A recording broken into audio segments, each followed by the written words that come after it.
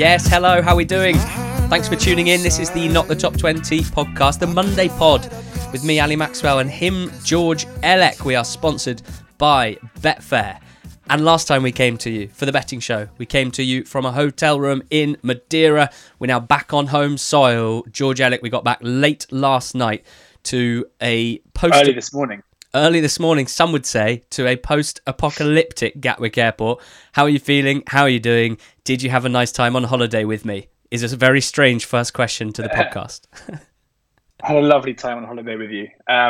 Public service announcement maybe that people should, if you haven't been on holiday yet and you're thinking about going away, my one bit of advice to you would be don't get a flight that lands post 10:30 p.m. because the days of being able to sail through the airports are over. There was a long old queue at Gatwick to get through customs. There was a soap opera within the airport itself where people were actually just taking off the cordons and slipping through into other queues, and there were arguments going on as the Gatwick staff tried to... it was just mayhem, resulting in me running through Gatwick Airport with golf clubs, trying to get to the last train to Victoria that I just about got. Yes. But it still meant not hitting the pillow till near enough 2 a.m., which was late. But then I woke up this morning, didn't set an alarm. This hasn't happened to me since I was about, I guess, probably 20 years old. Didn't set an alarm, woke up, looked at my phone, expecting it to be, 9:30,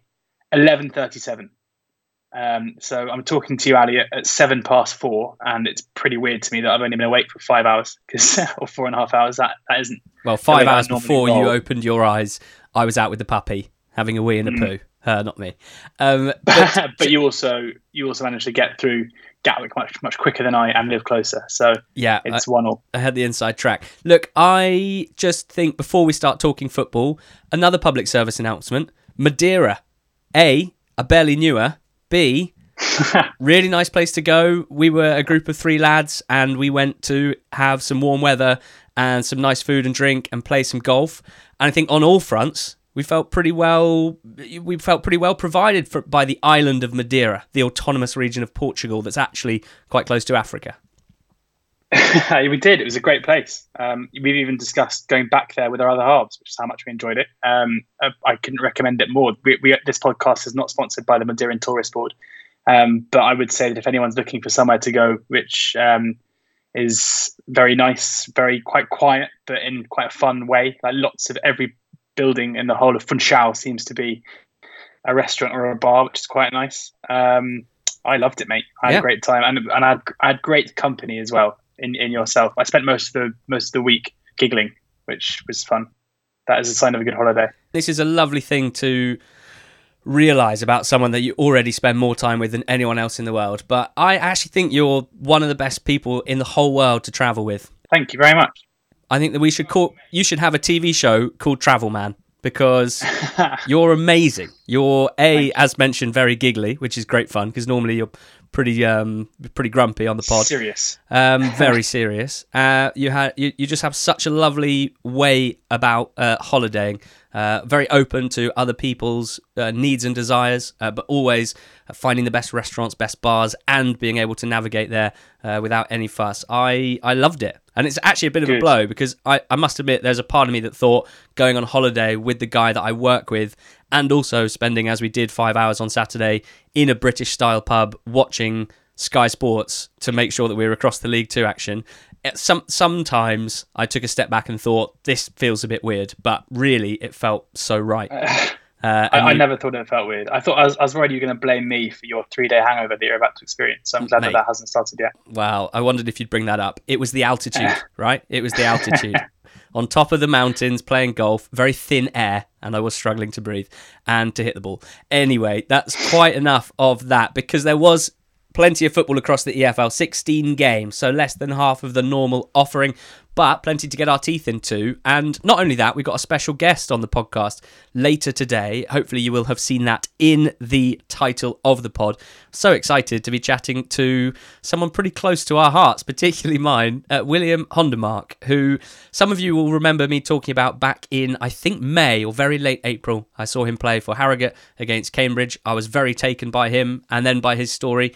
And I said, if and when he changes clubs this summer, as his Norwich contract was up, we would sponsor him. And we followed through with our word. For the first time ever, we, as Not the Top 20 podcast, are sponsoring an EFL player. William signed for Barnsley just a couple of weeks ago. Has already been in a few match day squads, and just really, really chuffed that he wants to chat to us, because he probably thinks that I'm particularly quite weird, and I'm looking forward to, well, hammering that home. And we're going to learn more about William Hondermarck later on in the pod. But weekend action first.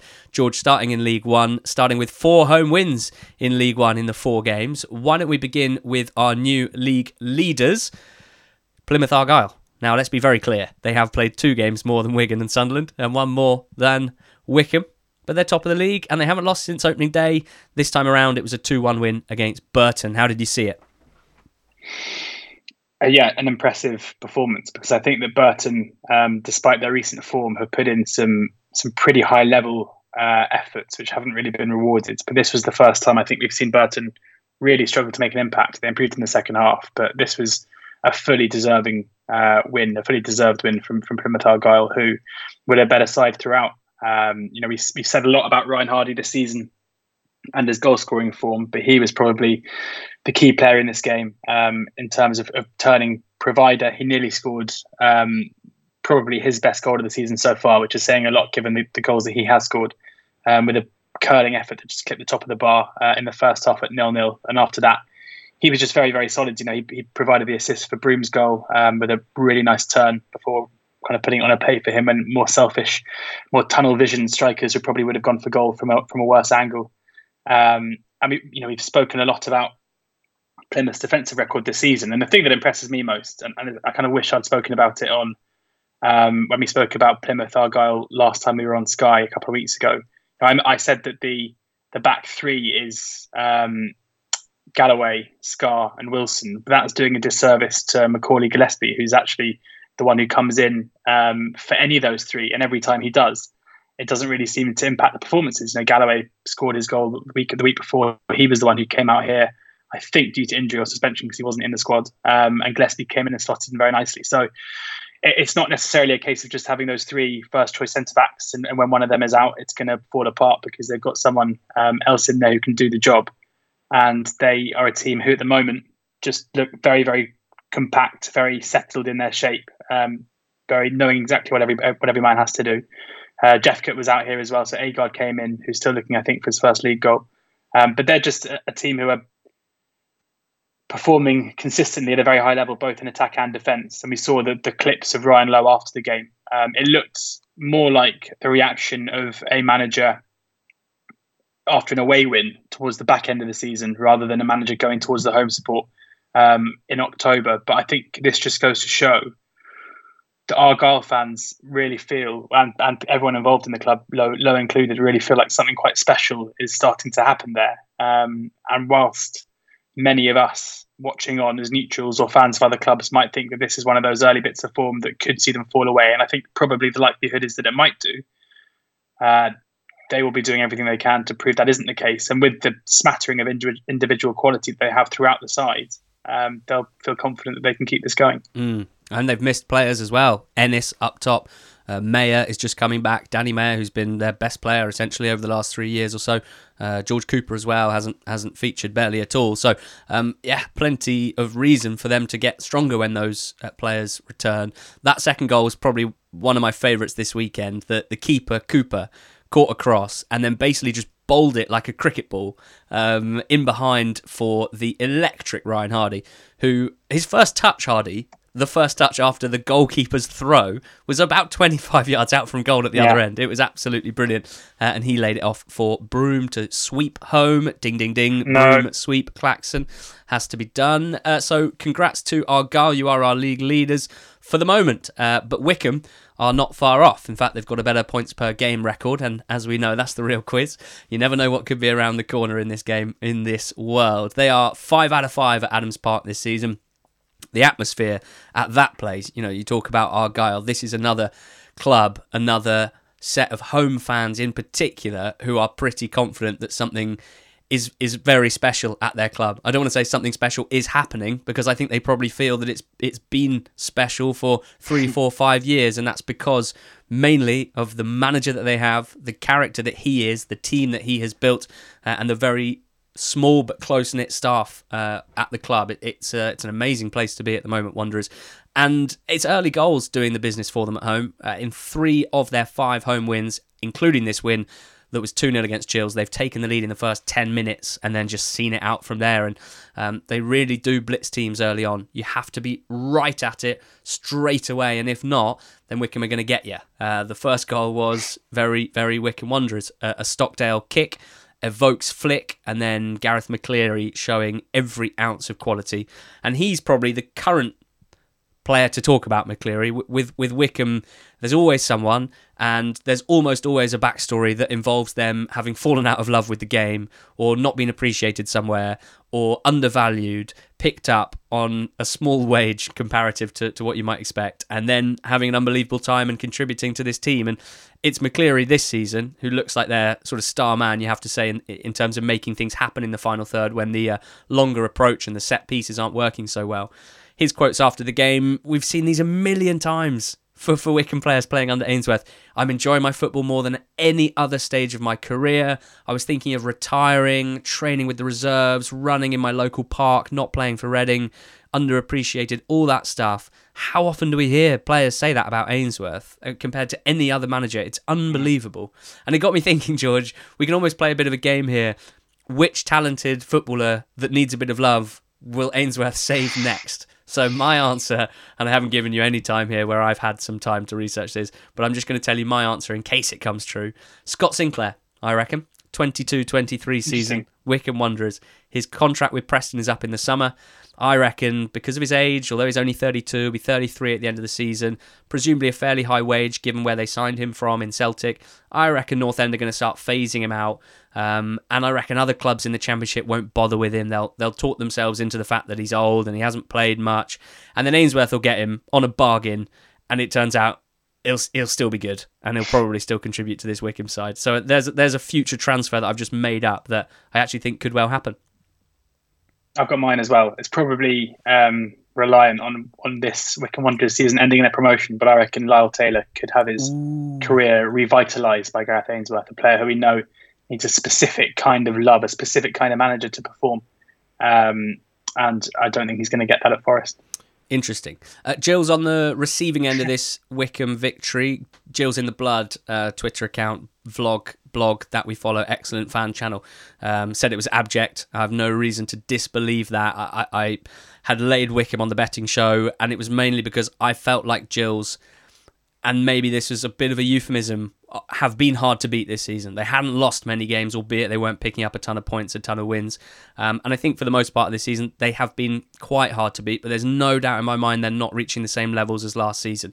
Now, in a sense, we can put that down to the league itself being stronger and it not being enough even to be as good as last year, where Gillingham massively overachieved, you have to say. But they haven't beaten anyone in the top half that they've played yet. They've lost all 4 games against teams in the current top 6. They're not matching their attacking output from last season, where they had Jordan Graham and Verdane Oliver, who were just a combination that fits so well together. Graham now having left, Oliver not getting that service maybe to the same extent, and then they've slipped a little defensively too, and those two things are going to have a big impact on your ability, if you're Gills, to stay in games, to keep them low margin, and to turn them into a battle, which they were so good at last year, and to pick up points upon winning that battle. There's some fairly strong protests about their owner, Paul Scally, as well at the game. Something to keep an eye on for sure at this point in time. And Gill's in a pretty tough spot at the moment. Not panic stations just yet, but not at the races, certainly here. Sheffield Wednesday 1, Bolton 0. Looked like a pretty spicy game on paper, George. We actually had this one on iFollow on the iPad while we sat in, what was it called? Pub number 2, and watched Gillette Soccer Saturday. Great place. Some of the best. Prego no bolo di caccio. Oh, which, yes, please. As we found out very early on in our trip, is a Madeiran speciality of kind of flank steak in kind of garlic bread. Yeah. That it doesn't end there, because they also put cheese in it, fine. Ham, alarm bells started going off there. Me and you actually ordered our first Prego no bolo di caccio with no ham. And then with our second and third agreed that we should have the local ham in as well. Lettuce and tomato. We never took on the especial, which they do at pub number 2, which also has bacon and egg in it. Insane. Which just seems like a little bit too much. That seems like every meal in one You've got your breakfast, bacon and egg, your steak for lunch, and then your garlic bread for your dinner. But I would recommend that thoroughly if we've done a good enough job of persuading people to go to Funchal, and specifically pub number 2. What were we talking about? Sheffield Wednesday 1, Bolton 0. Yes. I thought, George, quite a weird game. Sort of weirdly open, quite low quality, but also just, open. Like very loose and quite spacious in a way that I didn't necessarily expect. Yeah, I mean, you had more eyes on this, I would say, than I did in the pub. I was kind of mainly on Gillette, and you had this in front of you on your iPad, not really turning the screen so the people sitting on your right could see it. But it was. I mean, from what I saw, Bolton started the game much the stronger and looked like the side likelier to score. And as the game continued, that the shift became not necessarily in Wednesday's favour, but just a more balanced game. Berahino missed a very good chance, dragging it into the side netting. Gregory's goal itself, I mean, a brilliant bit of play from Jack Hunt. I'm not I'm not against Hunt at all as a player, but I had to double check with you about 3 times that it was actually him who did that, because not only was it some great pace to get down the line, a lovely touch, but it was that the timing and the pass of the ball to Gregory was brilliant. A really good assist and a great finish from Gregory as well, who should, as we know, be very, very good at this level. So, I think Wednesday are going to be this team this season who are going to be solid enough to rarely get blitz, but don't look consistent enough to push their way clear of teams, basically. It looks to me like it's going to be a lot of low margin gains. That isn't necessarily the worst. I mean, it's not great, but it's not the worst thing. We've seen plenty of sides in the EFL have very good seasons, winning games 1-0, drawing a lot of games as well. And to keep this Bolton attack at bay, because you are right, there was a lot of space in the middle of the park. Dapo Afolayan had his weakest game for a long while. But Bolton have done, Bolton have gone, look at what they did to Ipswich at Portman Road the other day. They score a lot of goals, and they didn't really look like scoring. I mean, they could have nicked one here or there, but didn't look like a consistent threat. So that, I think, is probably the most promising part, I guess, of Wednesday's play. I don't want to bang on about this, but obviously Bailey Peacock-Farrell not in the squad due to international duty, and Will Smith had a decent game in goal. So I'll be intrigued to see if Joe Will Smith manages to retain his place. I doubt it. Peter Lohman, Wednesday fan, who's part of the NCT20 squad, said a lot about this game, but particularly that he reckoned if they'd swapped Gregory for Owen Doyle, the 2 number 9s, the score might as well have been swapped around, or probably would have been swapped around. And that's pretty much how I saw it as well.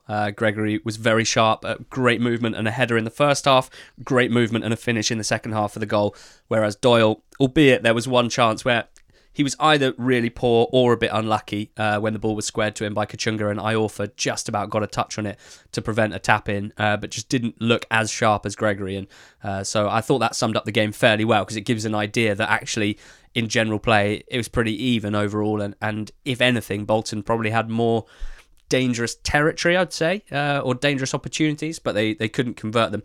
Ian Evert's fighting talk has come out again. We remember it from the first half of last season. He said, I don't care who we play, Sunderland, Sheffield Wednesday, Wigan, home or away, we could score 6. And that's not arrogance. It's based on the clear-cut opportunities we are creating. And I hate it when managers start talking about we could score 5 or 6. But I kind of see what he's saying. And I actually find myself agreeing to an extent. Not necessarily with the number 6, but the overall point that he's making, I don't disagree with. And, well, it's apt that he said Wigan home or away, because it's Wigan at home this weekend. It's going to be an absolutely cracking game that I cannot wait. Ipswich beat Shrewsbury 2-1.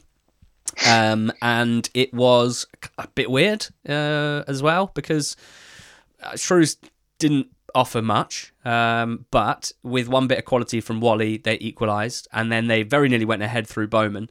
Outside of that, almost nothing happened.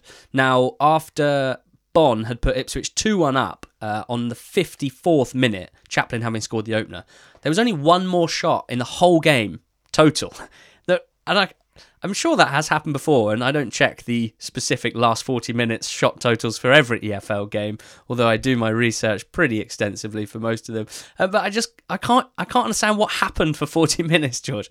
One side ostensibly chasing a game, but presumably just not having the requisite quality. The other side in Ipswich, who less than a week ago we saw score 6. just, I don't know, passing it around the back, I guess. I didn't really understand that. It's a bit of a weird one with Ipswich at the moment, because last week they only had 2 shots total, didn't they, in defeat to Accrington. I think in this game they had 8. But I noticed, using the Opta Analyst stats that we love so much, that they've had the second fewest open play shots in the whole league, which is surprising. And yeah, Shrews didn't really do much, and yet the way that this Ipswich side are, which is just not yet complete, they did almost concede to go 2-1 down. So, I mean, look, the way that Macaulay Bonne is right now means that they were probably good for the win, and it was a brilliant flicked header for the goal. He is scoring a goal every 84 minutes, which is pretty sensational, and he is scoring with more than every other shot, so more than 1 in 2 shots. So the finishing is exceptional, and dare I say, it might be still papering over a couple of lingering cracks here. I mean, amateur psychology stuff here, but I just think because of the expectation around Ipswich, and because everything surrounding the club and the poor start, I just wonder if when they get ahead, there is so much pressure. You know, they're a side who haven't really got used to winning yet. I guess the striking thing is that the 6-0 win over Doncaster showed such a different way of holding on to a lead, where they just continue to pour forward and get their goals. You know, there's not necessarily anything bad about seeing out a game for 36 minutes or whatever it was, just by having most of the ball and keeping the Shrewsbury team away from their own goal. You know, I'm looking at the Who Scored touch and pass map now, and basically from the goal onwards, Shrewsbury had 1 touch of the ball in Ipswich's box. They had about 6 touches of the ball in the final third, all of which are in wide areas. So I would be fairly concerned as an Ipswich fan, given that twice, both at Accrington and against Shrewsbury here, there's been basically 0 attacking threat for a large part of the game. But there has to be, you know, it's not as flashy, it doesn't grab the headlines as much, but there is, and it is Shrewsbury who've struggled to score anyway, consistently this season, especially away from home. But there has to be something positive about that. You know, when we talk about game state a lot on the podcast here, Ipswich were holding on to a lead for a long period of time, for basically most of the second half, and Shrewsbury couldn't get near them. And that sets them up very, very well. I think quickly they will get used then to being ahead and being able to hold on to leads, which is something they've been so bad at this season. So yeah, a statistical quirk for sure, but a positive as well as quite a surprising negative side going forward. Yes. Okay, let's talk about League Two, which we're going to relish because it was a good weekend of League Two action. Started on Friday night with Tranmere disposing of Cole U. But we're going to start with Forest Green 0, Swindon 2. This one was live on the telly. Lots of people would have had eyes on it. It was a mouth-watering fixture and an entertaining affair, which we enjoyed very much with our first few pints of local lager Corral, or John Corral as we called it, of course. I was on the Guinness, I think, actually. Good point. George, Forest Green lost 2-0 at home to Swindon Town, who have now beaten local-ish rivals Bristol Rovers and Forest Green in back-to-back weekends away from home. What did you make of the game? I thought it was 2 sides who were impressive in their own way.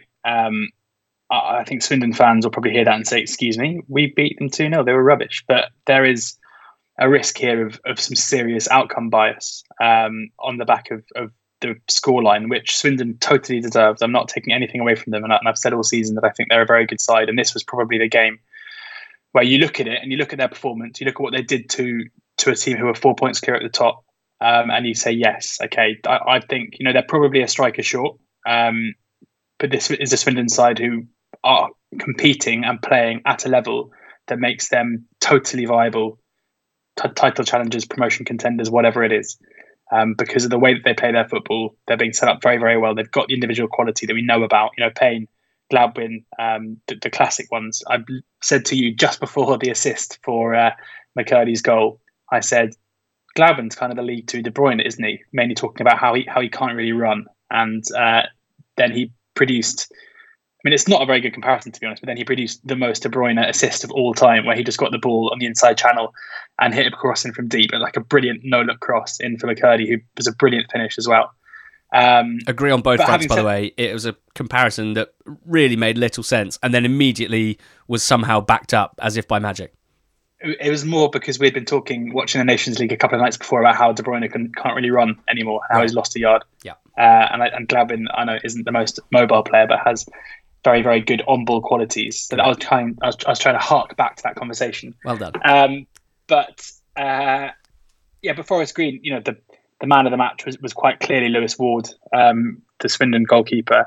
Not only for the penalty save later on, which wouldn't have really mattered much, except for those of us who might have backed Jamil Matt to score. Josh Marsh took the penalty, and it wasn't a great penalty, but it was well saved by Ward. But he made loads of saves in the game as well, both at 0-0, at 1-0, and then, of course, that big one at 2-0 too. So in Jojo Wallacott, Swindon have a goalkeeper who I think has been the best goalkeeper in League Two so far, but Ward stepping up here and showing that there's serious quality for that shirt in goal for Swindon. Forest Green were not at their best, but if one of those don't go in, if Ward doesn't have a game like this, then the game could have changed very, very quickly. The crucial part here was that McCurdy was able to finish the first and basically finish the second before Simpson knocked it in. But on another day with similar performance levels, I don't think you could have begrudged Forest Green to get something out of this game. A big win. But I think the key thing here is just to show, Swindon beat Forest Green 2-0.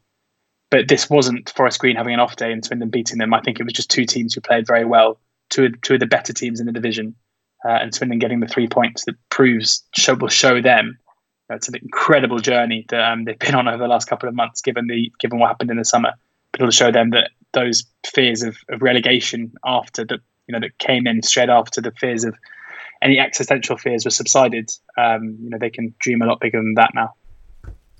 Yeah, just a couple of things to pick up on. I think you've done that justice there. I mean, Ward only playing in goal for Swindon because Jojo Wallacott was one of, I think it was 5 or 6 players they had on international duty. Wallacott's been so good in the first month or so of the season that he started for Ghana over the weekend as well, and Ward came in and matched Wallacott's performances. They have been getting a lot out of their goalkeepers. I think that's fair to say. They're not necessarily a team that shuts the opposition down over 90 minutes, but they're getting a lot from their keepers. Louis Reed continues to impress. He's definitely, I guess what I should say is Swindon have a lot of very eye-catching, flashy, technical, attacking players. Payne is excellent, as we know. Williams on international duty with Wales, but has rare quality for the level as well. Gladwin, you've mentioned. McCurdy was the star man here.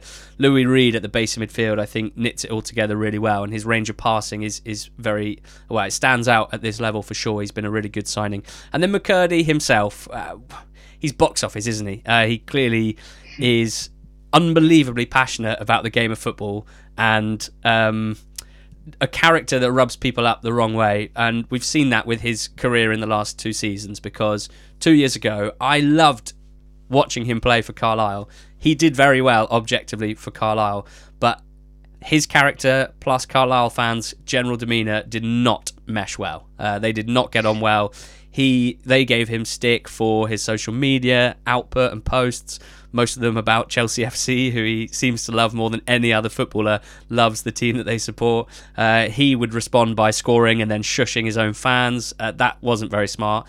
Left Carlisle, picked up by Vale last season and barely got a sniff. Just a completely lost year. And look, I mean, Vale weren't in the best nick, and you just think, how could this player with such quality not have got a chance? And you assume that it's a problem with application, whatever it might be, with personality clash. But there is no doubt of the quality that he has, and I just love watching him play. He's always involved, and he was brilliant in this game as well. So I hope that Ghana has found someone, or rather McCurdy has found someone, a manager that he respects enough and who is getting the best out of him to settle, not to upset the fans too much, not to be incendiary in his behaviour, because he's a cracking player. And his celebration is great fun and also quite confusing, because he slides on his knees, he pulls out what I consider to be a bow, like a bow and arrow, from a quiver over his shoulder, and then he shoots the bow and arrow. So far, so normal. And then he starts sort of spraying it around like it's a machine gun, like he's spraying bullets. Yeah, I think it's a medieval super soaker. Medieval? That makes sense. Yes, because of the arrow. I mean, I never had to do anything there when I was a kid with using a super soaker, so that's the only thing I can imagine. I don't know why. I don't know what he's getting. Some water. It's certainly a celebration that befits the man and the character. More of that, please, Yes. Harry. Let's talk about some of the more eye-catching results just on paper, starting with Harrogate 6, Scunthorpe 0. This, I think, was a pretty fair reflection of how both of these teams, George, have started the season. And I guess the most notable thing that happened here probably was the top goal scorer in League Two, Luke Armstrong, playing 90 minutes for a team that scored 6 and didn't score at all, which just kind of sums things up. It does. I think this was not a massive surprise for those watching or those who've been paying attention this season. Harrogate are a side who, when they're on their game, can be completely rampant, and that was the case here. Scunthorpe just look like a shell of a team at the moment. They need something to change there because they are. I mean, it's something that we kind of hear a lot from fans, but they're sleepwalking to relegation. There doesn't seem to be any urgency to change what's going on at the club at all. You feel for Neil Cox because I don't think his job was made particularly easy for him. But there's been nothing in his time as manager to suggest that he is a overly competent manager. Their players are consistently performing at a low level. I felt pretty sorry for the Scunthorpe fans having to stand behind that goal at Harrogate. For if you told Scunthorpe fans, those guys behind the goal 10 years ago, that they would one day be travelling not too far down the road to Harrogate and watching their side be 3-0 down after 16 minutes in a league game, that would have struck them as being pretty rock bottom. So disappointing for them. I mean, the quality of some of the goals from Harrogate was great. Patterson's running. I mean, he's just such an aggressive footballer to have. He's one of those guys who's never going to give you a second's breath because he's aggressive off the ball. On the ball, he's so direct, driving at goal. A couple of goals and assists for him. Diamond, you could probably say the same about too. For Luke Armstrong not to get on the score sheet and Harrogate score 6 is a bit of a message to the rest of the league that this isn't a purple patch built on one player going through his own scoring streak. This is a very, very competent side, a very good side, who if you don't perform at a high level, they're gonna blast you away, and that was what happened here. Please, Alex Patterson. It's already 3-0 after 16 minutes. Just give us a second's breath. No, I won't, for I am an aggressive footballer, and I would like to put you to the sword, Scunthorpe. That's what happened here, and it was great to watch for Harrogate, as they always are, and it was very tough to watch from a Scunthorpe perspective. I thought there was a tiny ray of sunshine, maybe like 3 weeks ago. I think I said they weren't as bad as we expected, and since then they've barely scored a goal and they seem to concede 3, 4, 5, 6 every single game. So huge concerns there, I think it's fair to say, as they have been for a number of years. Sutton beat Port Vale. 1 hour 23 minutes from Scunthorpe to Harrogate. It's a little bit further than just down the road, but still close enough to be quite an easy away journey. Right. Big Google Maps guys, George. Something I found out over the last few days. In fact, at one point he said, guys, do you think anyone in the world uses Google Maps as much as me? And it was hard to think of anyone who would have the need to. Not for driving. I mean, taking the driving part out of it, just for walking around. Just for clicking on random bars and restaurants and just looking at what people have to say. I also find Google reviews one of the funniest things around. Probably why I was giggling so much. Yeah, that'll be it. Sutton 4, Port Vale 3 was insane at Gander Green Lane in front of, I was going to say in front of the Quest cameras. What I mean is that Quest were on site and it made for a very entertaining show, I must say. The game matched it hugely. Vale last week were 2-1 down against Orient with a couple of minutes left and won 3-2. And they probably snatched it when they probably deserved a draw and not more than that. But this is the complete opposite of that. The quality of Vale's goals, particularly their second and third goals. I mean, Tom Conlon's left peg should be put in a museum when he retires because he just does some beautiful things. The ball out to the left back who cut it back for Proctor's goal, and then a sweet strike, keeping it down when it was on the bounce. Rare quality, Conlon. And they won't believe that they haven't won the game quite comfortably, I think. But there's something about Sutton. There's just something about Sutton at the moment. And who knows how long it will last for. It could be the whole season. It could be just a really good month. But, I mean, the winning goal just summed it all up at the moment, I think. Ball into the box, not quite cleared, back in the box, goalmouth scramble, and then Rowe hoofed it through his teammates' legs into the roof of the net with bodies strewn everywhere. It's absolutely brilliant stuff. And, I mean, what an addition to the league Sutton have been. As we have mentioned a few times, not even a fully professional football club until they had to be over the summer. And as Quest covered, had to basically They've basically lost money on becoming an EFL team because of the changes they had to make to their pitch and ground. The whole story is amazing. I would suggest people do go and watch the whole feature because it was an amazing... it was just cool that the highlights show happened to be there on that day. I thought it was excellent. And just a crazy, crazy game. I didn't leave feeling negative towards Vale at all. They'd won 4 in a row before this. And from what I've seen, I'm pretty confident in saying this is a strong team who could challenge for the automatic places, and I expect them to. They're very good defensively.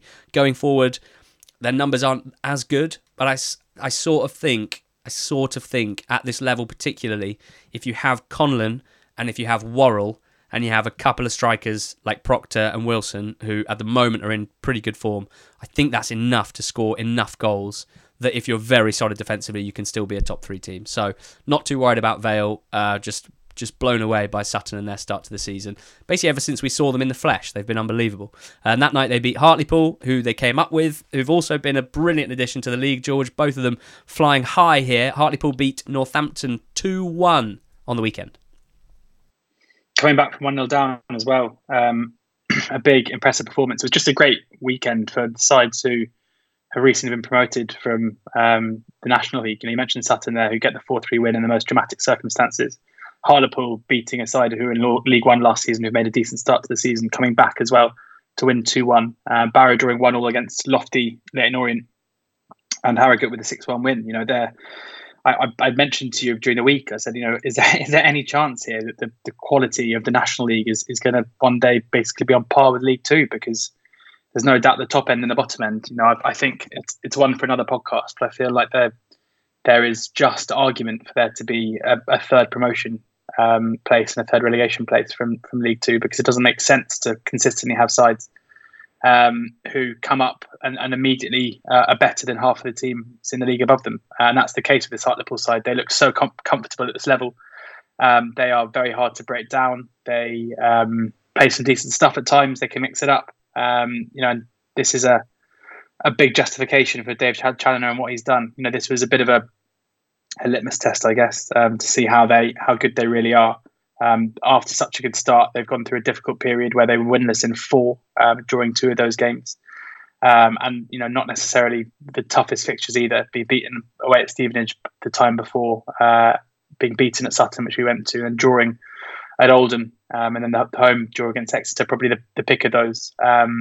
They've got a tough run coming up now. They go away to Salford, and then they go away to Bradford. So it's not going to get easier. I still think they probably look like... I would fancy Sutton to probably finish above them this season at this time. But I think they're both miles clear of being one of the strugglers. And this was a big win to just put to bed any fears that the fast start wasn't going to be backed up. What was it that Matthew said in the Bible? Man cannot live on set pieces alone. Northampton Town are finding that out the hard way now. Yes. It's been a poor few weeks for them. Now, Bristol Rovers 3, Carlisle 0 has quite a lot for us to get stuck into. I'm going to start with Rovers, and then we're going to talk about Chris Beech, who has been relieved of his duties as Carlisle United manager. George, I want to get your thoughts on that for sure. A manager that we really loved last season, so it's a tough one, this. But we're going to talk about Rovers, the winners first. 3 cracking goals, you have to say. The first one really slick, bit of skill and finish from Anthony Evans, who's been a good pickup since signing pretty late in the window. Then Luke Thomas, who has missed a lot of football already this season, but has attacking quality. We know that. These are the sorts of players they signed in the summer that made a lot of people stand up and take notice and say they look like they had the best squad in the division. Of course, after 6 or whatever we are, 8 weeks, 10 weeks in, that has not necessarily turned out to matter too much. But he came in, made 2 really nice assists, one for Nicholson, one for Saunders. Some very weak defending for sure from Carlisle. One narrative about this game was basically, if a team loses, will their manager get sacked? Because Chris Beech, as it turned out, did. And Barton of Bristol Rovers has clearly been under some pressure as well. Now, a lot of people will have seen his pre-match interview. It was, as pre-match interviews go, pretty astonishing. We're not going to get through all of it, but I do want to get through some of it. He answered the first question with an 11-minute answer, an 11-minute monologue. Now I think that's too long, and that's saying a lot. As someone who could probably fairly comfortably do that and does it each week on this podcast. He, in the interest of balance, because obviously quotes have been lifted out of it, I've seen the video. There's some weird stuff in here, but I did like some of it as well. I don't have a problem with managers making a point, even if it's pretty obvious that it's basically pre-planned. I don't really have a problem with managers using their media duties to make a point. When I say it seemed pre-planned, I don't think you come up with an 11-minute answer full of analogies if you haven't at least planned some of them beforehand. But maybe he doesn't need to do as much research as I need to do before a recording. He preached a lot of positivity, which I like that. That's great. He appealed to the fans to create a positive atmosphere, which they did. I like that. He talked about blocks of 10 games and how things don't happen overnight, but it's about incremental improvements. All good stuff. All stuff that I nod along to when I see any manager say that, whoever it is. But he also said some unusual stuff, which didn't escape the headline makers, did it? He said, for example, my worst ever finish as a player was 5th position in League 2. Sorry, let me start that again. Barton said, my worst ever finish as a player was 5th position in Division 2. So on a bad day, the mountains I have scaled as a player are higher than any mountain that's ever been scaled by Bristol Rovers as an organisation. I think their best finish is a couple of positions below Barton's best ever finish as a player. I know how to get up high mountains. I know how to be a Sherpa because that's how I see my job, to lead young lads and lead them up the football pyramid, the football mountains maybe they didn't think they were capable of before. For me, Everest is winning a World Cup. K2 is winning the Champions League, getting up those big peaks. I haven't got to the top of those mountains, but I've been up some high mountains with lovely altitude that are really difficult, and when you get up there, the air is thin. Not as much since I've been here, but I regularly go out and climb Snowdon or Ben Lomond. To get to the top of that mountain isn't easy. It doesn't matter how fit you are or how much training you've done. When I was a player, I wanted to climb Everest. Since I've had kids, I don't want to die on Everest and leave my kids without a dad. But when my kids grow up, if I'm still fit enough, I might go and have a go and try and get up there. In footballing terms, this is my Everest now. This is the highest mountain for me because my professional career is on the line. Some pretty standout quotes, you have to say. And a good win against a poor Carlisle side, George, who have sacked Chris Beech. What do you make of that?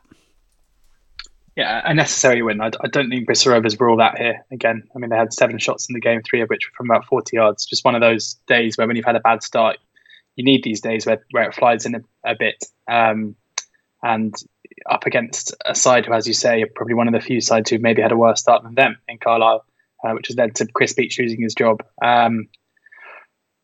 It's really difficult because often the first 3 or 4 months is the most telling, I think, when you've got a new manager who you don't know much about. I remember Mike Duff's arrival at Cheltenham, and within 3 or 4 months, you were like, yeah, this guy looks like he is pretty special and he knows what he's doing and he knows how to set up a team to be very effective in football matches. And with Beech, it was exactly the same. Even though I think the underlying data suggested that Carlisle were running a bit hot, they were untouchable for long swathes of the beginning of last season. And the recruitment looked, and there was quite a clear style to the way that he wanted to play football. High energy, fairly attritional, but impactful. And we spoke a lot about how last season their COVID issues, they were on a roll. They had to take a 2-week break. When they came back, they weren't the same team. Had a big issue, but I don't really buy that now. You've had 9.5 months since then, albeit of course a couple of them with no football in the summer, but enough time to turn that around if it's going to be successful. My hunch is that Chris Beech is somebody who will, if he manages to get another job, and there's no fact that he will. If you think of who he's leaving and what position Carlisle are in League 2, he might have to drop down to the National League to do so. I think there's clearly something there where he is able to build something good, and I wonder if the return of fans after a period of such bad form at the back end of last season may have played its part in this. I have a feeling if fans had returned to games, say in December last year when Carlisle were flying high, his relationship with those fans and them buying into what he was trying to do would have completely changed it. But I think the pressure's been on since the first or second game this season because of the poor finish, because it's just a continuation of a poor run. So I think it's probably a fair result. It hasn't felt to me like there's been there's been no signs that he's going to turn this around in the next couple of weeks or months. So they have to make the change. But I do think there is something in Beech, and it's just a massive question now of who they bring in, because nobody necessarily springs to mind at the moment who I think would be a good fit. I see that Danny Granger is the bookies' favourite. Not a massive surprise there, given his relationship with the club as a player. But we know very little of him as a manager or a coach. So we'll see. I mean, Newport look like they're going down the route of looking for a promising, kind of the Rob Edwards route, I guess, looking for a promising young coach who hasn't managed yet, but is part of a setup higher up the pyramid. I think that would be a good way for Carlisle to go, but we'll see what happens. Can't disagree with any of that. I did wonder when I was thinking about this, and this is you're at the risk of getting on the wrong side of correlation does not equal causation, but I was thinking a bit about Barnsley.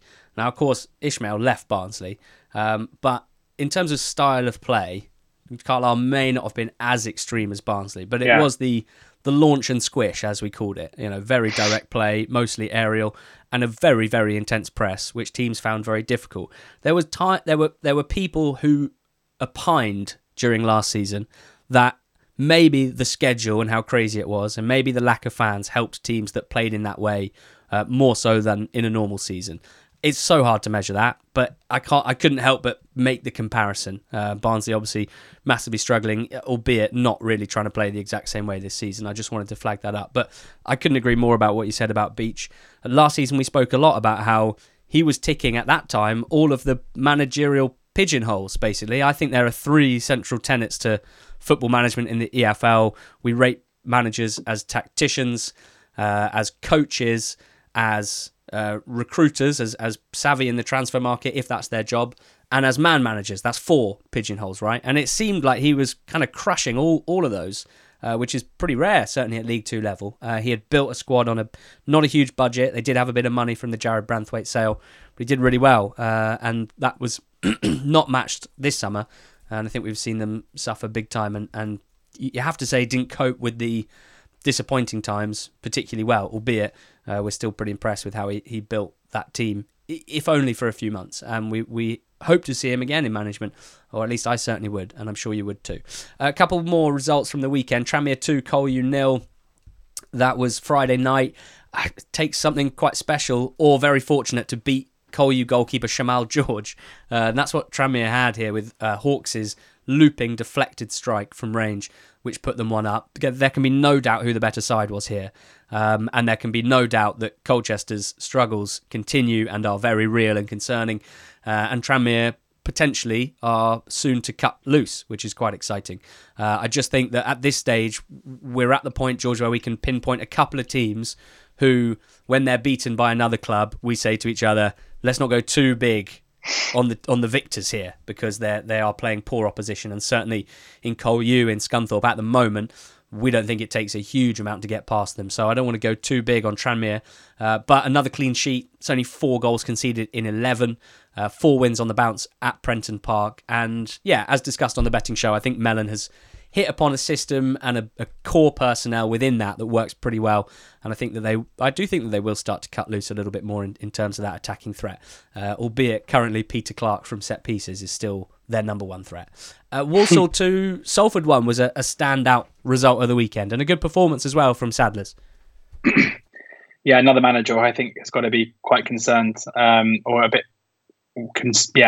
bit fearful of what's ahead in terms of Gary Bow and Salford, because they just do not look like anywhere near a team who could even challenge. I think they look like a worse side than last season, to be honest, at the moment. I know I mentioned it with Sheffield Wednesday. They just don't look like a side who are ever going to be able to just grab a game by the scruff of the neck and win it comfortably and without any fuss. The defending for the goals was poor. You were just apoplectic when you saw Connor Wilkinson's goal, livid about the inability to not show him outside onto his weaker right foot. We know, you said to me, it's the most Connor Wilkinson goal you've ever seen. And I said, well, what is it a shot from wide? Yes. Okay. Yeah, we've seen it all before. And they should know that, and they should know to show him onto his right foot. But they didn't, and that was a goal. I love that Walsall scored in the 95th minute. There's something poetic about that in a 2-1 win. It's a big result for Matty Taylor, who's probably under his own pressure, although I do think that the project they're undertaking at Walsall means he'll get a bit more slack maybe than other managers who've been coming, given that he's been appointed by the sporting director. So yeah, a big win for them, but just loads of Salford players who are just performing at a pretty low level. McElhaney hasn't at the same player at all. Josh Morris to Lund. I mean, these are guys who should be operating at the top level of League Two. There's no excuse for there not to be. And I just think that,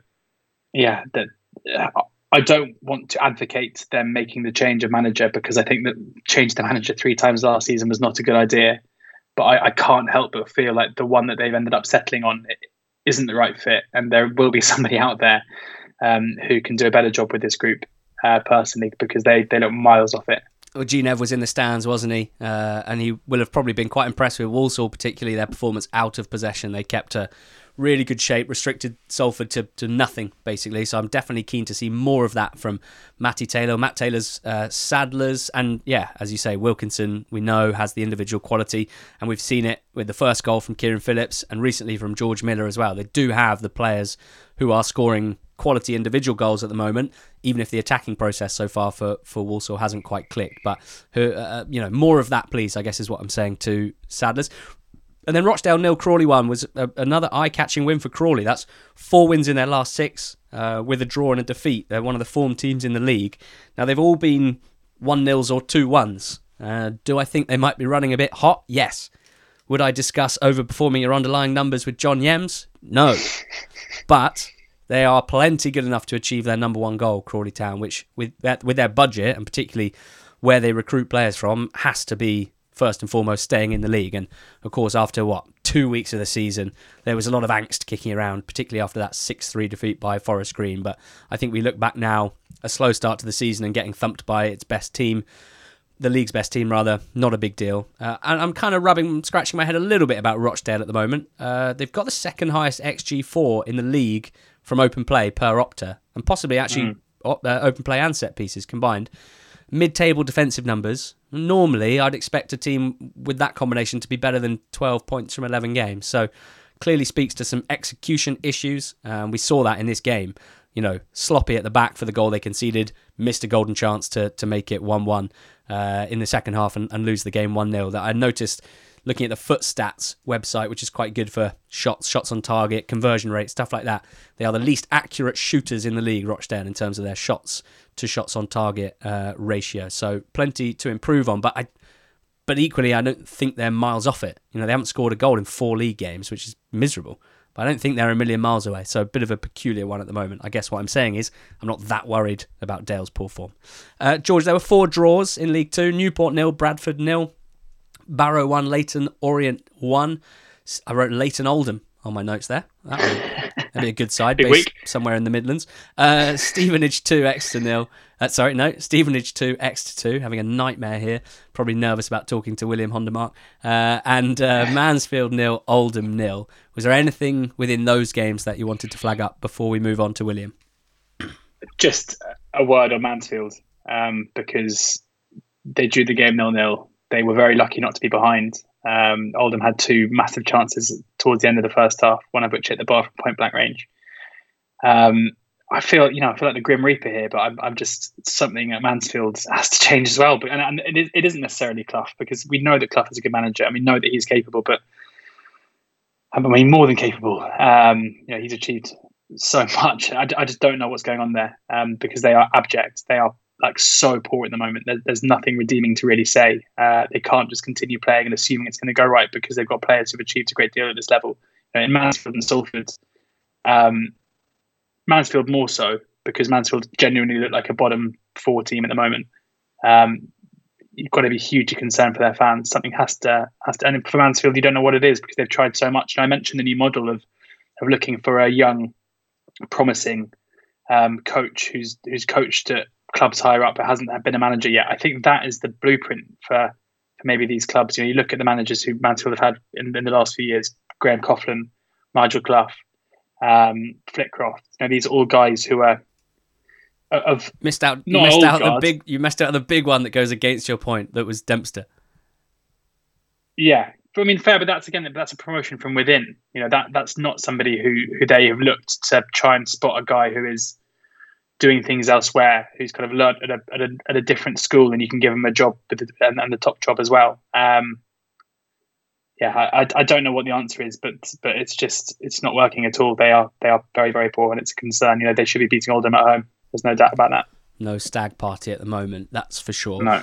Well, let's wave goodbye to League Two and League One weekend analysis. What fun it's been, George, and hopefully we still made some sense despite the fairly large session that we had from Wednesday through Sunday, because it's really exciting and my absolute pleasure to say that next we're going to be talking to William Hondermarck of Barnsley, a player who is, as you guys may or may not know, the first ever player to be sponsored by Not the Top 20 podcast. Before we run the interview, here's where this all started. Back in April, maybe you weren't listening right to the end of the League 2 segment, but this is where this came from. I just got a bit excited after watching a game at one point.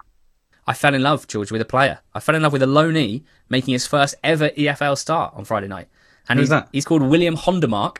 Ah, yes. Hondermarck, get set, go, as the gag goes. Not mine, sadly. A lot of Norwich fans already done that. He's on loan from Norwich City. He's a 20-year-old midfield player. He played on the left of a 4-4-2 in midfield, but he was narrow. He was tucked in. He's born in France, but he moved to Ireland as a kid. So I think if he was to play international football, I believe he would play for Ireland. He's on loan from Norwich, as I said. They brought him over from... I'm going to butcher this pronunciation. I want to say Drogheda, where he was playing as a 17-year-old, and he just has a lot of attributes that I look for in a player. He's big, he's strong, but he's very nimble. Got quick feet. He absolutely squashed Wes Hoolahan at one point. Picked the ball up off him, drove forward, dinked inside a man, and then slid a pass through to his teammate Thompson, I think it was, who missed a really good chance. And from then on, every time I saw him do something, it looked like quality to me. And it's interesting because he joined on loan in January. He played like 45 minutes against Cambridge immediately, and then he hasn't played since. So he must have been injured. There's so little info about him since he joined. Harrogate haven't even mentioned him on their website since signing, basically. So he was kind of a surprise starter, but I will be keeping a very close eye on him. I guess because he's been injured, it makes it quite difficult for prospective loan clubs for next season to like definitively say, yes, that's the player we want. But wow, I've seen him do some pretty cool stuff when I was watching his clips on Wyscout. And I'm going to say to you right now, George, if Hondermarck goes on loan somewhere in the EFL next season, I'm going to use some of the podcast budget to sponsor him. I want him to be our first sponsored individual player because I think he could go a lot higher than League Two, put it that way. Maybe we should become an agency. Try and sign him. Not a bad shout, with respect to his current agency, of course. None. And here he is, joining us on the Not the Top 20 podcast, the only player to have ever been sponsored by us as a footballer, William Hondermarck of Barnsley FC. It is so great to have you on the pod, William. How are you doing? I'm really, really good. How are you? I'm very well. Never better. I've given the listeners a little bit of background, those who weren't listening on the fateful day back in April or May when I spoke about you off the back of a performance against Cambridge for Harrogate, 5-4. I mean, probably the craziest game of the whole EFL season last year. Now, you're not someone who's particularly active on social media, but you reached out to us, which was so kind and thoughtful over the summer, just to thank us for our support and for having spoken to you a bit on the pod. Is it a bit weird being told, I think you said by friends and family, that there are these dudes who are talking about you in very glowing terms? I think I even said I'd fallen in love. Is that a bit odd? I wouldn't call it odd. I would just say it's surprising sometimes. It can surprise you sometimes when I've just come out and just played one game and then out of nowhere I'm getting clips sent to me of like this podcast and I'm thinking, I've only played one game, I had to even like pick up on me, and it's a bit surprising. Yeah, fair enough. I mean, you're not. It's not new for you necessarily to have a lot of people giving you a lot of praise because we want to get an idea of your background, of your story, and you started playing senior football at a very young age. Even if over the last few years since you moved over and joined Norwich, you haven't got a ton of senior minutes under your belt. You did start earlier than most, right? Over at Drogheda. Is that how you say it? I've always been bad at pronouncing that one. Yeah, it's Drogheda, but yeah, I started at, I just turned 17 when I started playing senior football, so I was still quite young, a lot to learn, but it did give me a lot of advantages, obviously, compared to other players playing the men's game quite early. And, I mean, what was it like bursting into the first team in those days? Was it a baptism of fire, or were you someone who had developed physically to the point where you weren't necessarily struggling against senior players at that age? How would you describe, a few years on, what it was like for you and how you sort of held your own at that level, at that age? Personally, I hadn't filled out yet and hadn't necessarily filled out, but I was already quite physically there. I was quite imposing already. So I think that definitely helped me adapt and not struggle as much. And I think that in terms of then the level, I think that the level obviously being still first team, but not as high as possibly it could be in England, that enabled me to maybe have a comfort level where I could play my game and really not need that much adaptation. I pretty much from day one strived in that league. So that would definitely helped in terms of physically already being quite imposed at 17, and also technically I was well within the standards of that league. And it wasn't that long before there were a lot of scouts coming to watch, a lot of transfer speculation. How did you cope with that at a really young age? I think you're still at school, weren't you, when you were playing that first team football over in the League of Ireland? Yeah, I was currently, I think it's A levels, you call it here, the last exam before you go to uni. And I was currently still finishing them. I had 6 months left before I finished my, it's called the Leaving Cert in Ireland. So I had 6 months left, and I got pulled over by the coach before training, telling me that there's Norwich and 2 other clubs coming in that are looking to take you on trial and are interested in signing you. And it's obviously very surprising. Obviously, I hadn't played that many games. I played maybe 10 games at that point with the first team. So it can obviously be surprising, and can obviously be a big, going from just training twice a week to the Norwich where you're training every single day, you're full time, you're like getting so much invested into you. It can obviously be quite a jump and quite surprising. But I think that with my family there, I never really felt it was too much. We always took our time, explained everything. You know, we talked about this choice of moving over, and it was always very calm and thoughtful, and everything that we did was very explained, and we all did it together. So I never really felt overwhelmed or like it was something I couldn't achieve. Norwich are a club who we're not covering this season because they're in the Premier League, but of course we have covered at length over the last 5 years or so, and we've always given them a huge amount of credit for the way that they operate, the way that they are run, clear communication about their strategy from the very top level. And I think, albeit they do have tough times or have had tough times at Premier League level, that is something that the fans really appreciate. Kind of every fan pretty much knows how the club wants to operate because of the way that it is explained to them by Stuart Webber, by Daniel Farker, by the owners, whoever that might be. And I wonder if, as a young player particularly, it's that sort of communication and a bit like what you've said, having things explained and laid out for you very clearly, does that make you lean towards choosing that club when you're making a big decision to move country at such a young age?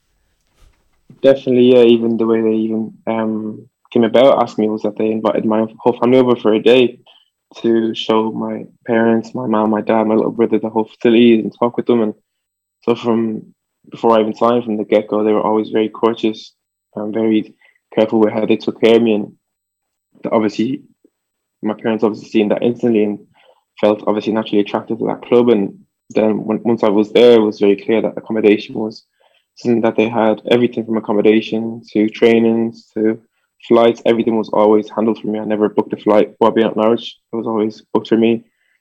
My accommodation, drivers, everything like that was always top. It was always like top standard. And when you're obviously 17, 18, moving from home, your parents obviously want to make sure that you have all that to make sure you're not too lost and too overwhelmed. So that was definitely something that I can give credit to Norwich for. And that I'll always remember that I never really felt there was anything I needed to do. I could always just call the secretary or call the player care manager or anyone, and they would always take care of it for me or already have taken care of it. There's a piece from an Irish newspaper from around the time that you moved over to Norwich, in which it says that you had made the decision to stick around to finish your Leaving Cert. I think you said the equivalent of A levels. I mean, did you really want to do that, or was that your parents saying, "Come on, this is the best for you"? Because I think I'd have been pretty keen to get over and start playing some football full time. Yeah, no, it was obviously mainly my parents. I've got to admit that it wasn't necessarily my push to do that.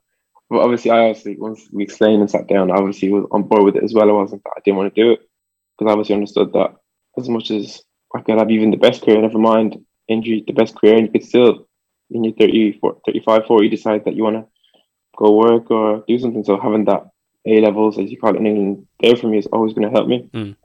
And you spent 2 years at Norwich before leaving in the summer. So you're 20 now. You joined, I think, when you were about 18 years old. How do you look back at 2 years as a Norwich City player? Not a huge amount of first team senior appearances. it's difficult when a club is winning promotion, suffering relegation at the very, very highest level of English football. How do you personally reflect on those 2 years, having moved over from Ireland? I think they really, really helped me, if I'm honest. I think that from, obviously, as I said, training twice a week to now every day was a big, big step for me. And Norwich really did it well. They never really rushed me. The first year was really tough, and they understood that. I did a lot of extra fitness work, a lot of extra gym work to get myself back up to standard, to their standard that I never even knew that there was kids training every day from the age of 6. But my teammates were like ex-Arsenal players, ex-Liverpool players, and they've been doing that. So for me to get myself to that standard was a big, big push. And Norwich really took care of that. They didn't rush me. They just pushed me to my limits every day and made sure that I got to that. So that then on my second season, I was like really doing well, and that's when I managed to get myself to loan. So that's all credit to the work that I've done with the staff and with everyone in my first year to really get myself to that standard of really, to be honest, the highest standard. And that's something that I think a lot of clubs mightn't have done. They might have just said, listen, you're not at our standard. Not a lot of clubs would have had the patience to say, well, fitness-wise isn't here, but we'll get onto that. And it took a while for me because I'm a big lad, so it's not as easy for me. Sometimes when you're bigger, running a lot is much harder, you carry much more weight. So, and they still took the time, and coaches, staff were always very patient explaining me stuff, that they knew that I was a very raw talent, if that makes sense. That I'd never had any training. I'd never been in an academy. So when you've like come in now from playing twice a week with adults who have part-time jobs, it's like a big, big change. So that is something that I always know that I'll always give myself credit for and give the club credit for, because now being where I am is definitely, I wouldn't have got here without that first year and a half, even 2 years of, I'd say, induction training of getting them bases and basics, like not the basics of Ireland, but the basics of the elite football, getting them down and sorted first.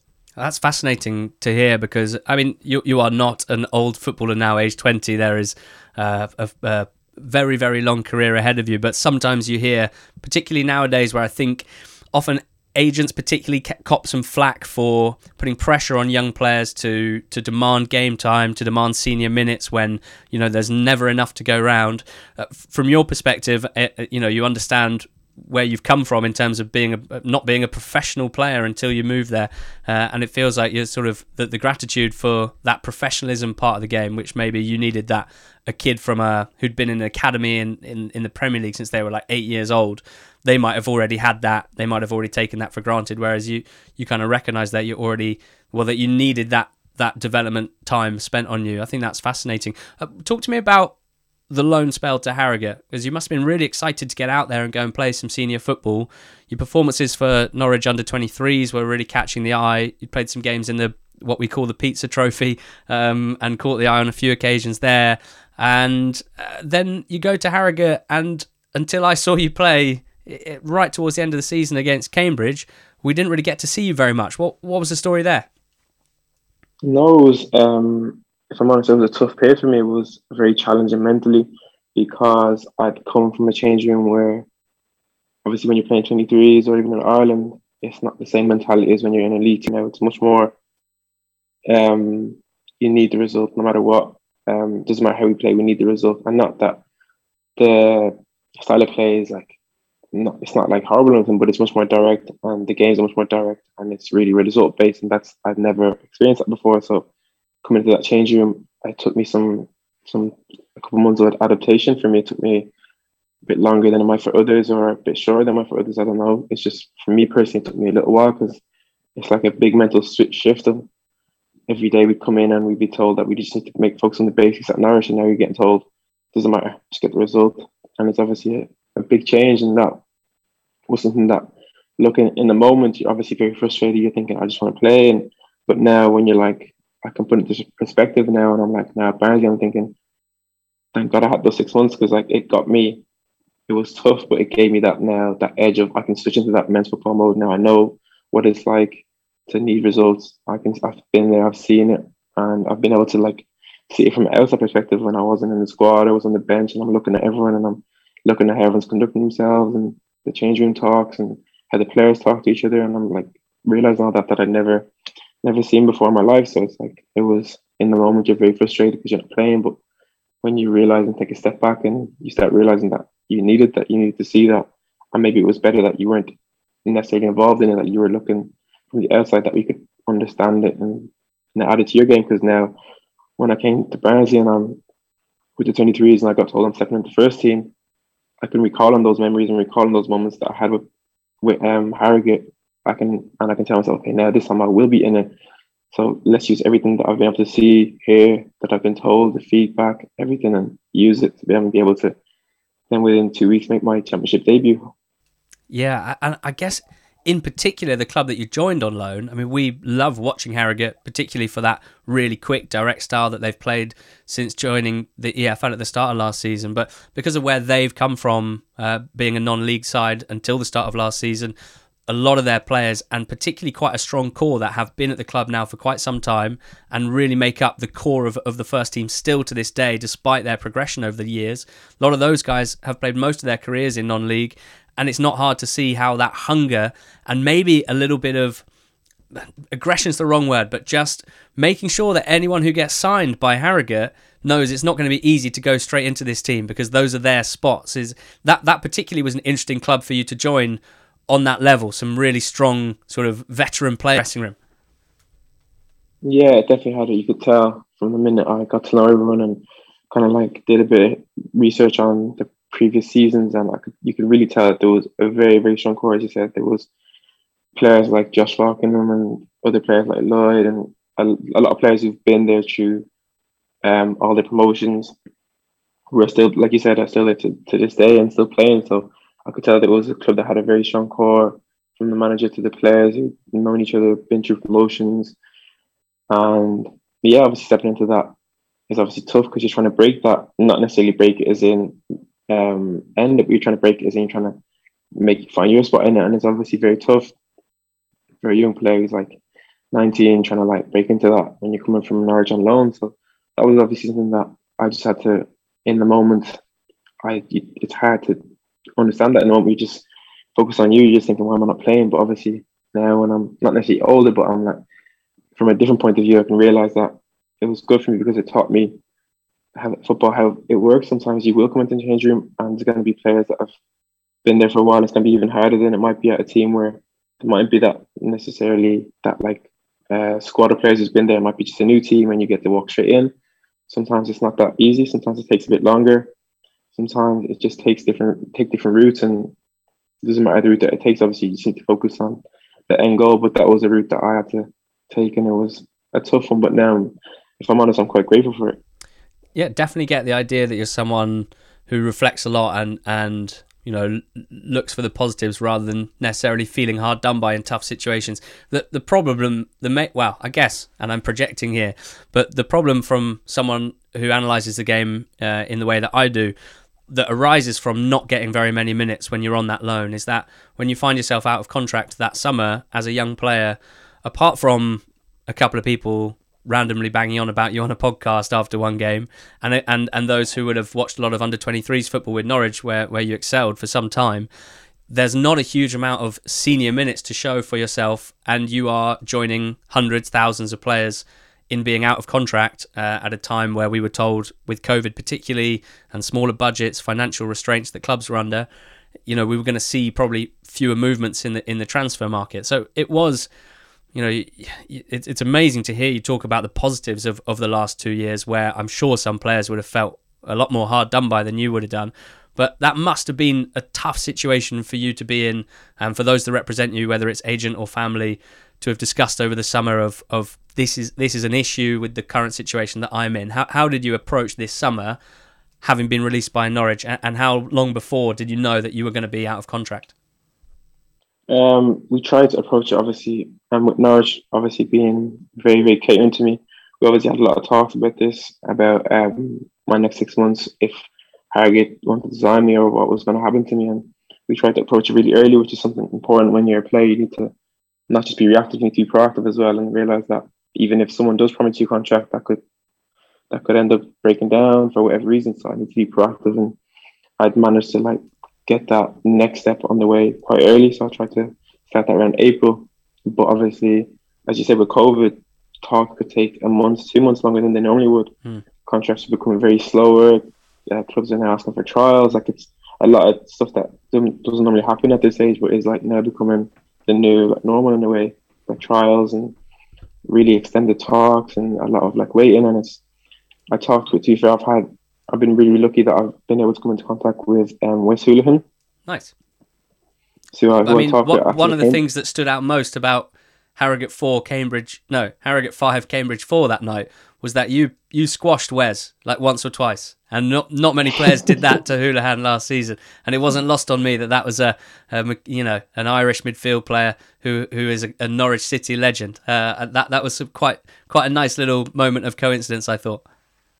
Yeah, it was, but no hard feelings after the game. Obviously, we just talked and we exchanged numbers, and especially during that period, he was a big help to me because obviously he's been through more transfer windows at his age than most players, so he knew exactly. And I talked with my ex-Norwich coach as well, and they both told me to just relax and just there's no point on stressing because they've been through stuff like this where the last day they're waiting and there's nothing much you can do. You can just be proactive, try to stay on the phone, contact your agent, and try to be proactive and help yourself. But that you can't go out and make a contract up, so you just have to relax, and that's what I tried to do. It was very tough because my first time going through that. I'd never been through 20 days left, still have a contract, and you're like wondering, am I going to get one? Is this club going to say yes? Could they turn around and say no?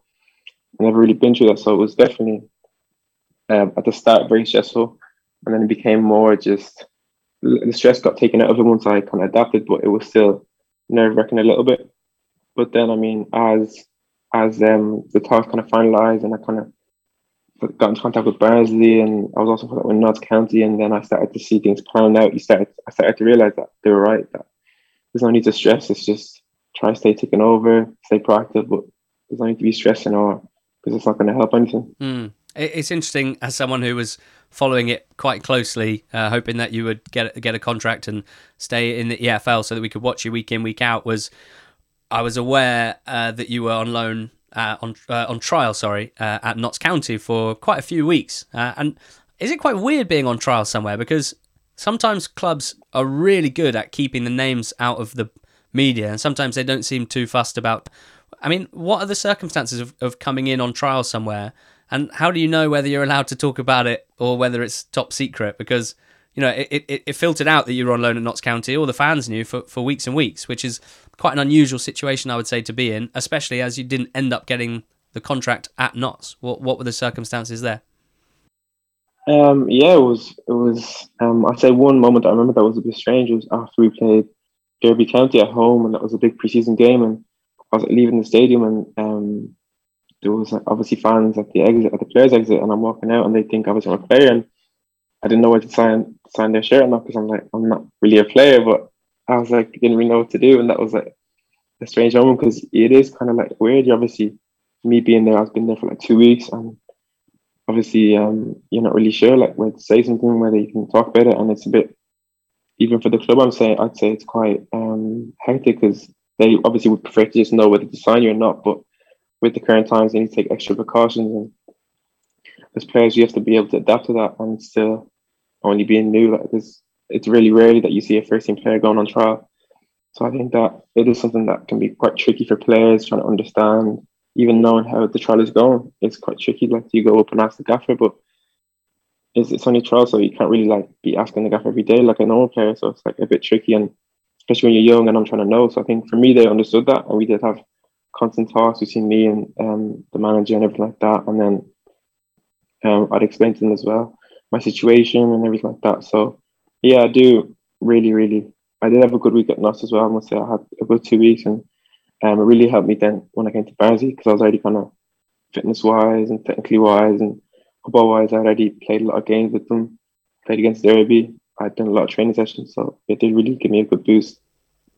It's not lost on me that although there's 3 divisions between Notts and Barnsley, they are 2 teams who very specifically use a lot of data in their recruitment and probably recruit quite creatively, a bit outside the box compared to teams in their division, with Notts County's owners and Barnsley's owners having a fairly similar approach. So, I mean, it could be complete coincidence. I suspect not.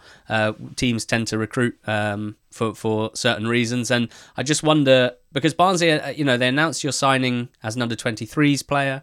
As you mentioned, you were straight in the matchday squad for a championship game against Bournemouth. You came on against Stoke, which I definitely want to ask you about because that one got pretty lively. And you've been part of a few matchday squads already.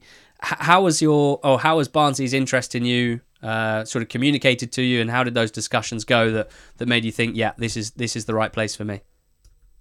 Actually, I heard about Barnsley after I'd heard about Notts, so I'd already decided to come into Notts on trial, and I heard about Barnsley after, and it was obviously a bit, I would say, a bit tricky for me to handle that because I told Notts I'm coming in, and then I just heard from Barnsley then that actually want you in, and it's like, I can't just leave Notts now, but I kind of like, if I can't put all my eggs in one basket, so it's kind of like a bit tricky when you'd probably want your eggs in the Championship club basket over a National League club basket. My words, not yours, but I get what you're saying. Exactly. So then I ended up having to sit down and say, listen, I can either try to get myself a contract and Notts and try fight for a National League team, and then maybe have more chances of getting minutes, but I could also just give them everything and try to get into the Championship team, because then I know that if I manage to win both, I know which one I prefer. So I ended up just saying, listen, I know how good I am, I know how good I can be if I put my head down. So I just said I want to try at Barnsley, and I just came here, got myself a contract, and then within, like, as you said, like a week, I pretty much signed and been at the club less than a week, and I'd already been told, listen, you're with the first team now, you're only playing games with 23s, you're full-time first team now. That's awesome. You said there, you know what sort of player you are. You think you know what sort of player that you can become. I liked what I saw famously 6 months ago. For Barnsley fans who might be listening to this and other followers of the Championship and talented young players, it's great to ask the player themselves, what sort of player do you think you are? How do you consider yourself as a footballer? Your favourite role, your best position, I guess, and strengths of your games, things that you really work hard on to try and improve? I'd say my best position, first of all, to start, is being a box-to-box midfielder, so an 8. And because I would say I'm quite different, as in that I bring both sides of the game, as in I can play defensively and offensively at the same time, pretty much. This is why Barnsley made it clear that they want me to be box-to-box, they want me to be really expressive, be creative, use your power going forward, and then my creativity in the final third, which is, I really developed that at Norwich because I played as pretty much a 10. So my creativity going forward came from Norwich, pretty much playing as a 10 and being implicated in lots of forward chances. And then my defensive nature has always been there. I've always been quite smart, so being able to predict the opponent and read passes and interceptions has always been a huge part of my game. So when you've got the interception part and the reading the play, and then the offensive power and strength that I have mixed with your technical ability that I have, that I've worked on a lot, which is the area that I work on the most. It's the area that I feel that it's where a lot of players will fall down, because I feel like physically everyone can work on stuff, but technically is where you see the difference between elite players and maybe champ players and League One players. Usually it's technically that you see the difference. So that's the part that I work on the most, already having a solid base. So with my physical ability, reading the play and technical ability, then I was always going to be an 8 box-to-box and just be running everywhere on the pitch pretty much. You like to carry it, don't you? You do like to carry the ball forward, which is always pretty exciting to watch. But it's that final pass as well, that creativity in the final third that you're really looking to work hard on. Exactly, yeah. That's the one that I think once you get that bit, then the sky's the limit. Once you get goals, once you've done everything else and you add goals and assists, then you're pretty much the complete midfielder.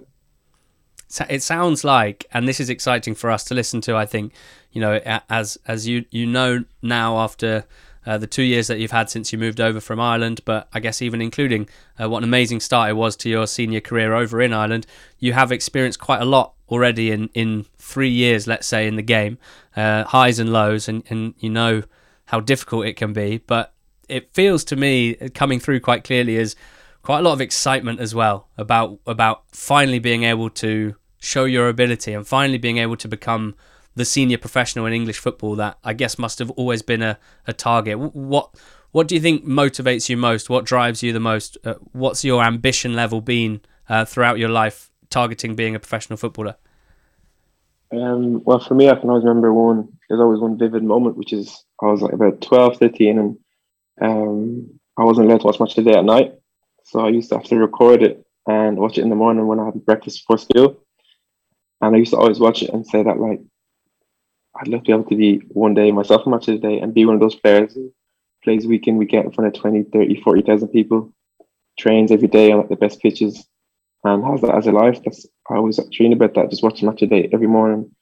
I'd watch it having breakfast and just think, I wish one day I could be like that. And then that's always been something that was as a child, but it never really changed. I still always want that, having that, not necessarily lifestyle, but that ambition of that being able to be my job, what I earn my money from, and my main occupation, football, and being able to really enjoy, because it's obviously a rare thing that people get to have a job and occupation that you enjoy. It's really rare. So when I found one and realized that it was achievable, then it was I never really looked anywhere else but that moment. And I can allow me to do a lot of things for my family, for me, but mainly it can allow me to have really a happy lifestyle. And that's the main thing, when you can have a job where you enjoy it every day.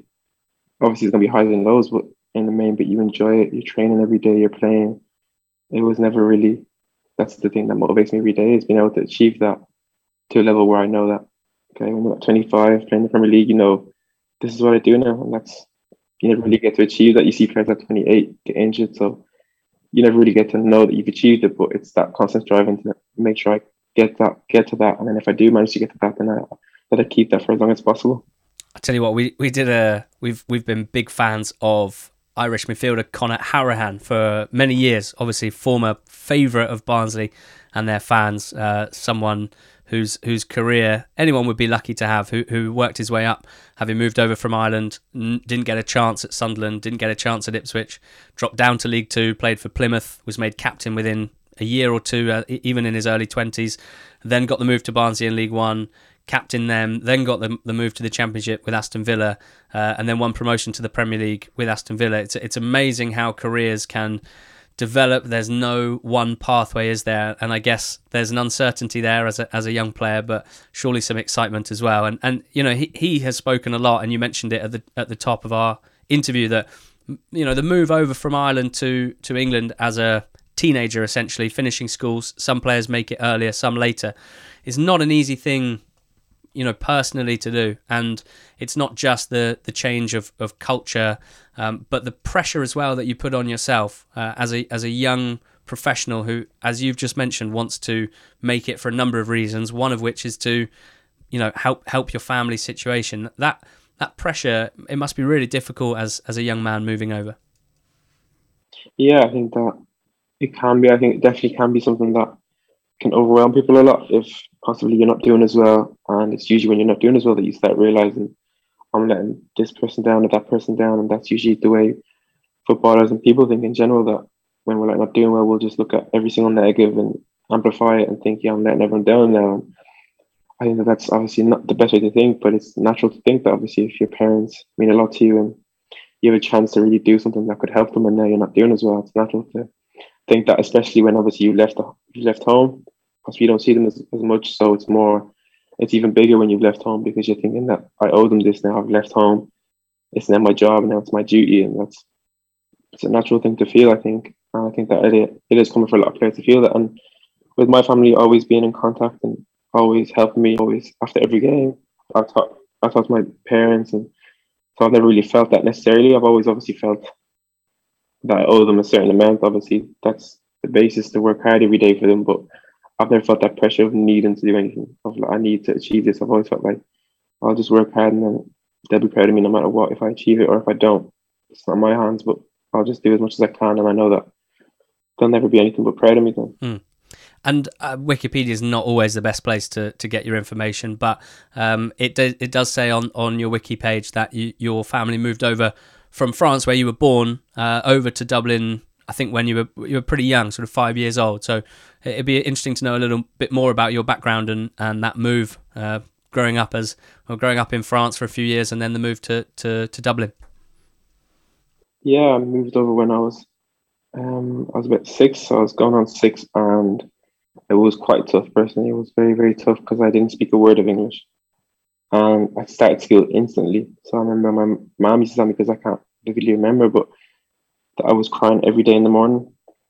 I would cry the whole journey to school because I didn't know how to speak a word of English for the first couple of months. And then I picked it up quite quickly, being so young. brain is like a sponge. You just pick up stuff at a very fast rate. But the first few months were very tough, and then from there, I think being in Ireland was a big help for me because the natural. I don't know if it's like in the water where everyone seems to be very friendly and everyone seems to take care of everyone quite well. So I was into very good schools and all my friends always took care of me. I never got isolated, which could have been very easy, obviously, to get isolated, but I was always welcomed and I was always helped. So that when you're like 6, 7 and you're trying to like find friends and trying to figure out who's who and what can I do here and are you my friend? And it was very nice to have that feeling of like everyone's there for you. Even I remember when I think I would have been 10, I was scared to go outside for a period because I moved to a new house and friends at that house who didn't know me came knocking to ask me to come out because they knew that I was new and they knew that I'd be scared, so they came and asked my mum,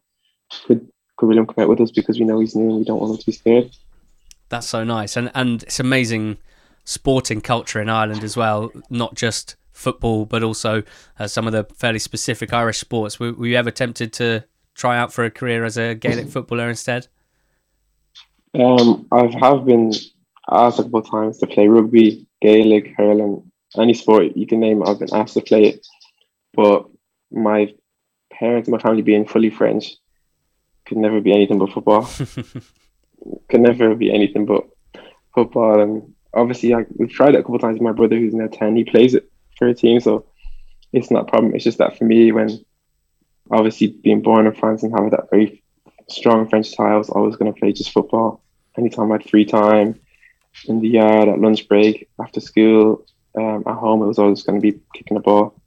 Do you still retain quite a strong sort of French culture, despite not having lived there since you were younger? Do you feel a very strong connection to France? Yeah, I definitely do. Because my entire family, well, no, only my brother's Irish, but my entire family stayed in France. Once we moved, everyone else stayed. So every time I visit my grandparents, cousins, aunties, it's always in France. Christmas is often in France. Summer is often in France. So we always see, personally, I always felt a very strong Irish tie, being where I grew up, being where I have all my friends. But the French side never left. It always stayed close to me and we speak it at home every day. So it was always going to be something that was going to stay very rigid inside of me. Desperately, while you were talking, trying to remember what year the Thierry Henry handball France versus Republic of Ireland incident was. I think it was 2009, so that must have been a tough one, conflicting.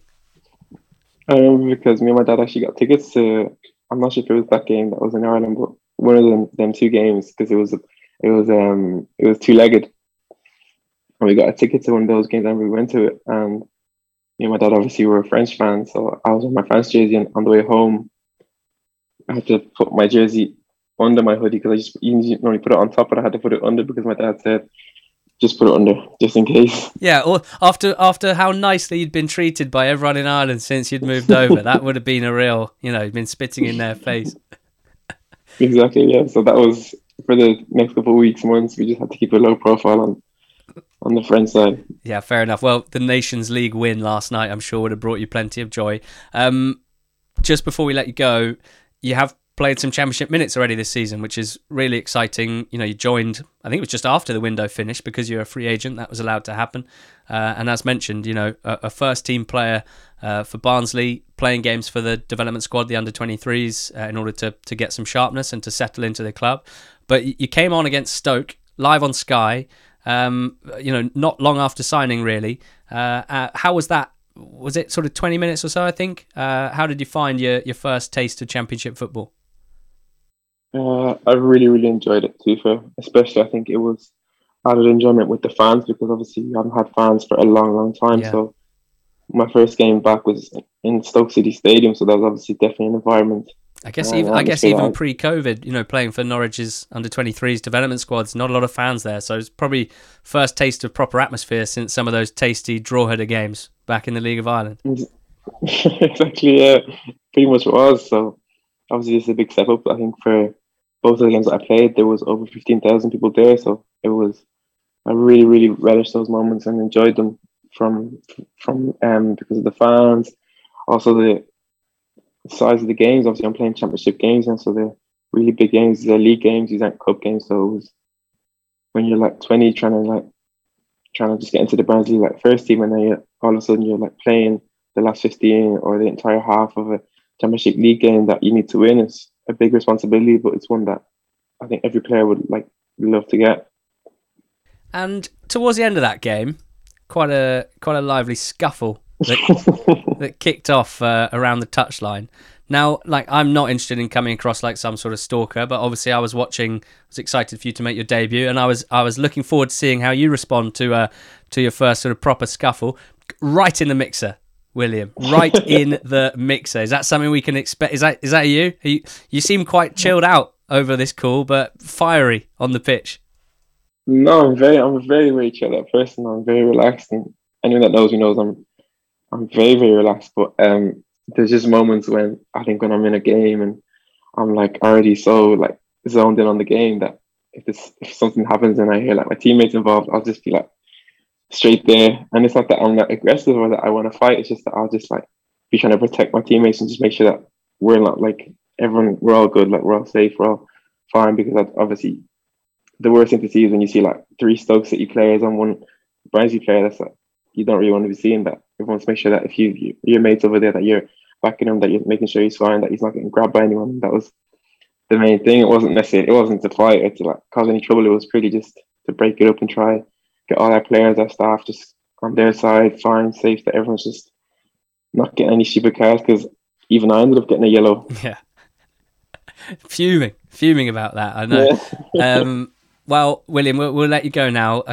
Also, just lastly, this is very random, but I studied French at a university, so I've also got some ties to French culture. Lived in Paris for a year when I was younger. And why are you not called Guillaume? Why are you William, not Guillaume?